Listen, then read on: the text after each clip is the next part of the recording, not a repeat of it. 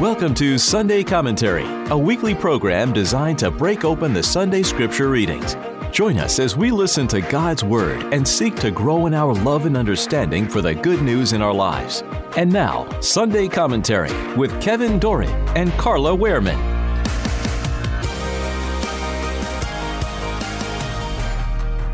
The liturgical scripture readings for the Feast of the Holy Family of Jesus, Mary, and Joseph. A reading from the first book of Samuel. In those days Hannah conceived, and at the end of her term bore a son, whom she called Samuel, since she had asked the Lord for him. The next time her husband Elkanah was going up with the rest of his household to offer the customary sacrifice to the Lord and to fulfill his vows, Hannah did not go, explaining to her husband, "Once the child is weaned, I will take him to appear before the Lord, and to remain there forever. I will offer him as a perpetual Nazirite." When Samuel was weaned, Hannah brought him up with her, along with a 3-year-old bull, an ephah of flour, and a skin of wine, and presented him at the temple of the Lord in Shiloh. After the boy's father had sacrificed the young bull, Hannah, his mother, approached Eli and said, "Pardon, my lord. As you live, my lord, I am the woman who stood near here, praying to the Lord. I prayed for this child, and the Lord granted my request.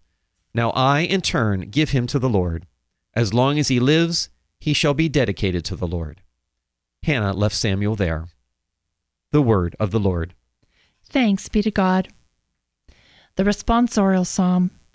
Blessed are they who dwell in your house, O Lord. Blessed are they who dwell in your house, O Lord. How lovely is your dwelling place, O Lord of hosts. My soul yearns and pines for the courts of the Lord.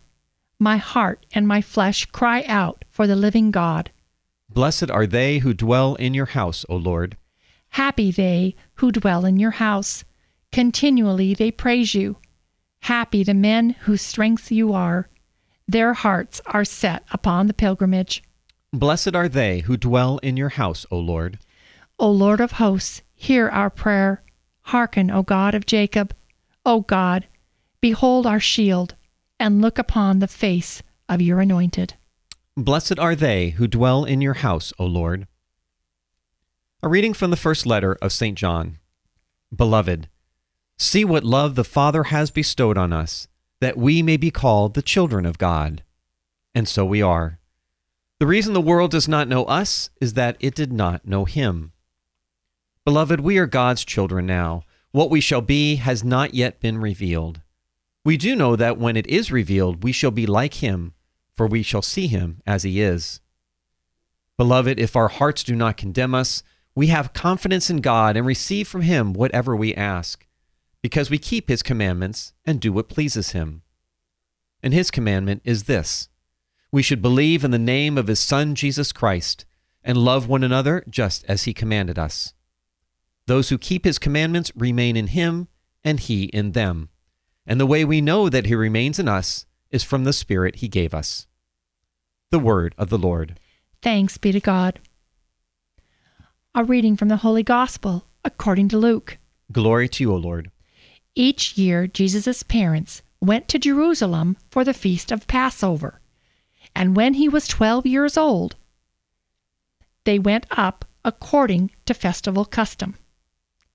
After they had completed its days, as they were returning, the boy Jesus remained behind in Jerusalem, but his parents did not know it. Thinking that he was in the caravan, they journeyed for a day and looked for him among their relatives and acquaintances. But not finding him, they returned to Jerusalem to look for him. After 3 days they found him in the temple, sitting in the midst of the teachers, listening to them and asking them questions. And all who heard him were astounded at his understanding and his answers. When his parents saw him, they were astonished, and his mother said to him, "Son, why have you done this to us? Your father and I have been looking for you with great anxiety." And he said to them, "Why were you looking for me? Did you not know that I must be in my Father's house?" But they did not understand what he said to them.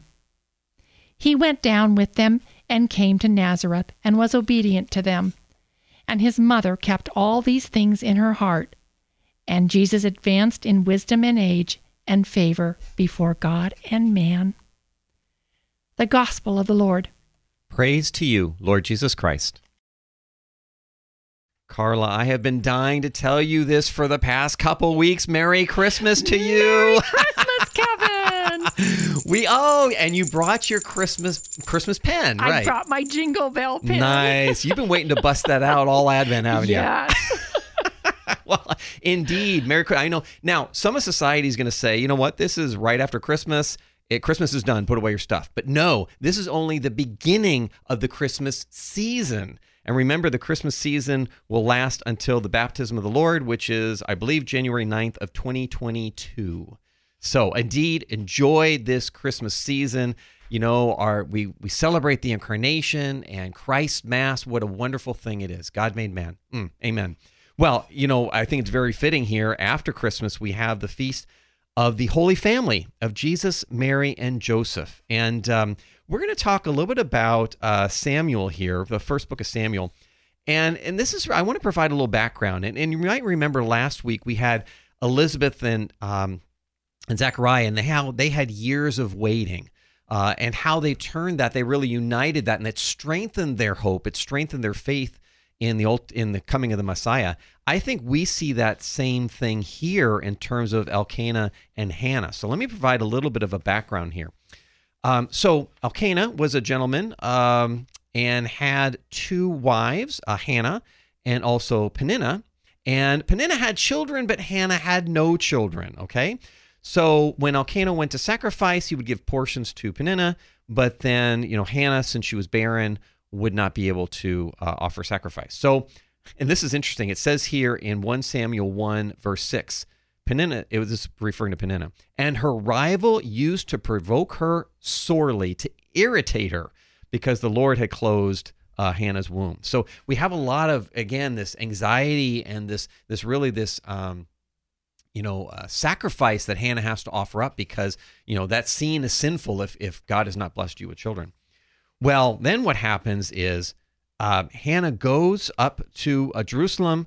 She made a vow and said, "O Lord of hosts, if you give your maidservant a son, I will give him back to the Lord all the days of his life, and no razor shall touch his head." Of course, that's the Nazarite. Now, as she was praying, Eli noticed that her lips were moving, but he couldn't hear her. And so Eli then took her for a drunkard woman. He said, "Hey, woman, how long will you be a drunkard?" And she said, "No, my Lord, I am a woman sorely troubled." And she poured out her heart to Eli.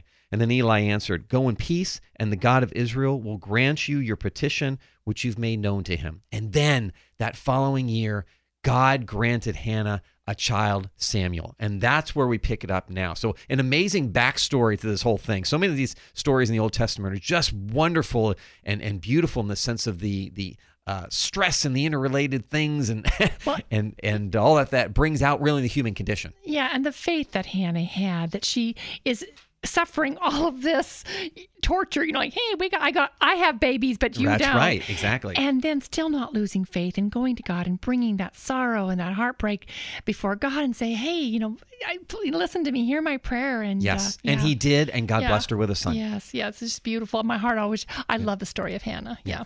Created a beautiful family. Yeah. Well, you know, in this world, we have an ever-growing number of broken families. And sadly, this has resulted in a massive number of children who are growing up without a father in the home.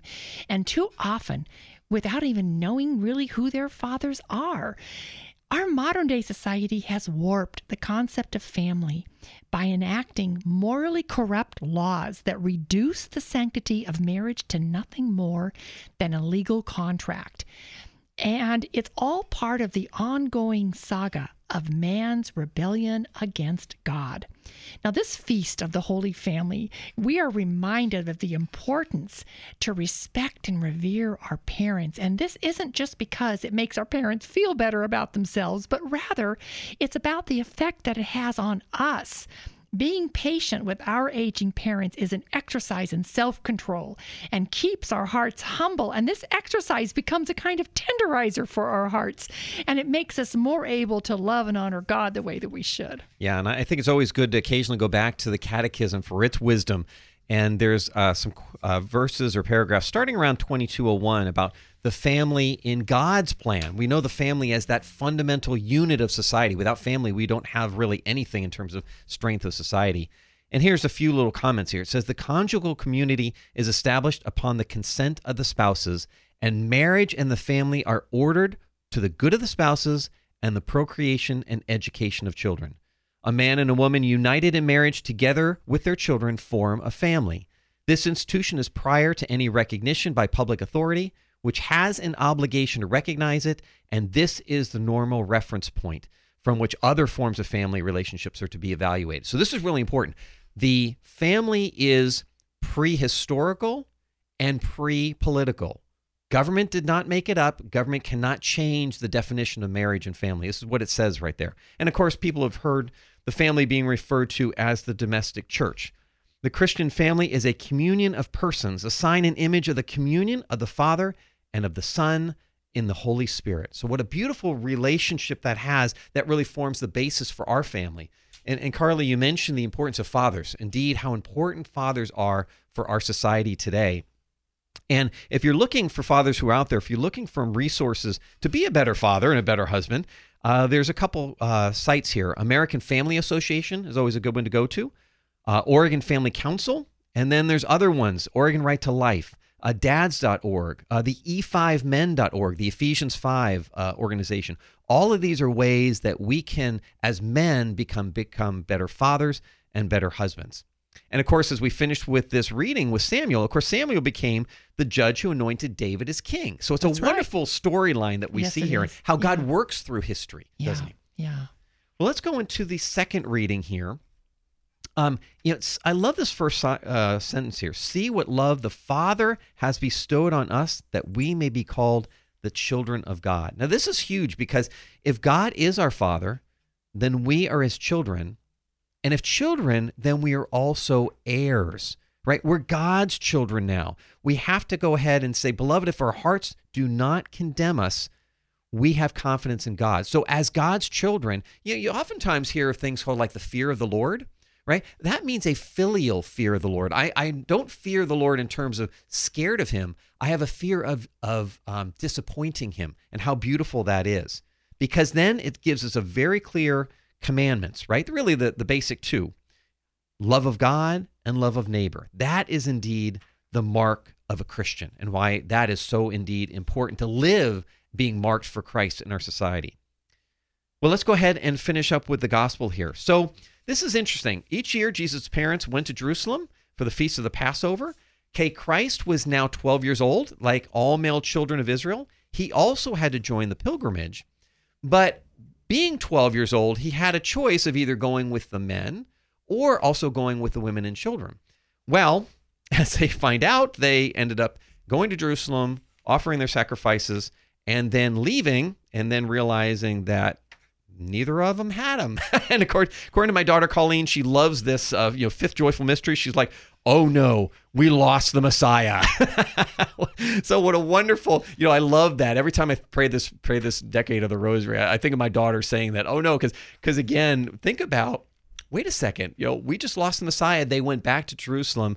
And indeed, it says here 3 days. Now remember, as the Jews recall days, remember, it's not 3 24-hour days. It would be parts of 3 days. So that's how they get the number 3 there. But indeed, they went back and they looked for him, and he had really a very simple response, didn't he, Carla? Yes, he responded to his parents that, that I would be in my Father's house. And he didn't do it with an arrogant or a backhanded way. He did it with a more of a teaching response. Yes, exactly. That's right. And let's finish with the quote from St. Ambrose. It says, the discovery of Jesus in the temple prefigures his resurrection, when Christ will be 3 days absent in death, only to be again found in the flesh. The anxiety following his burial will likewise give way to the joy and relief at his rising. Merry Christmas. You've been listening to Sunday Commentary with Kevin Doran and Carla Wehrman, produced at the studios of Mater Dei Radio. For more information about this show, go to materdeiradio.com. That's MATERDEI radio.com.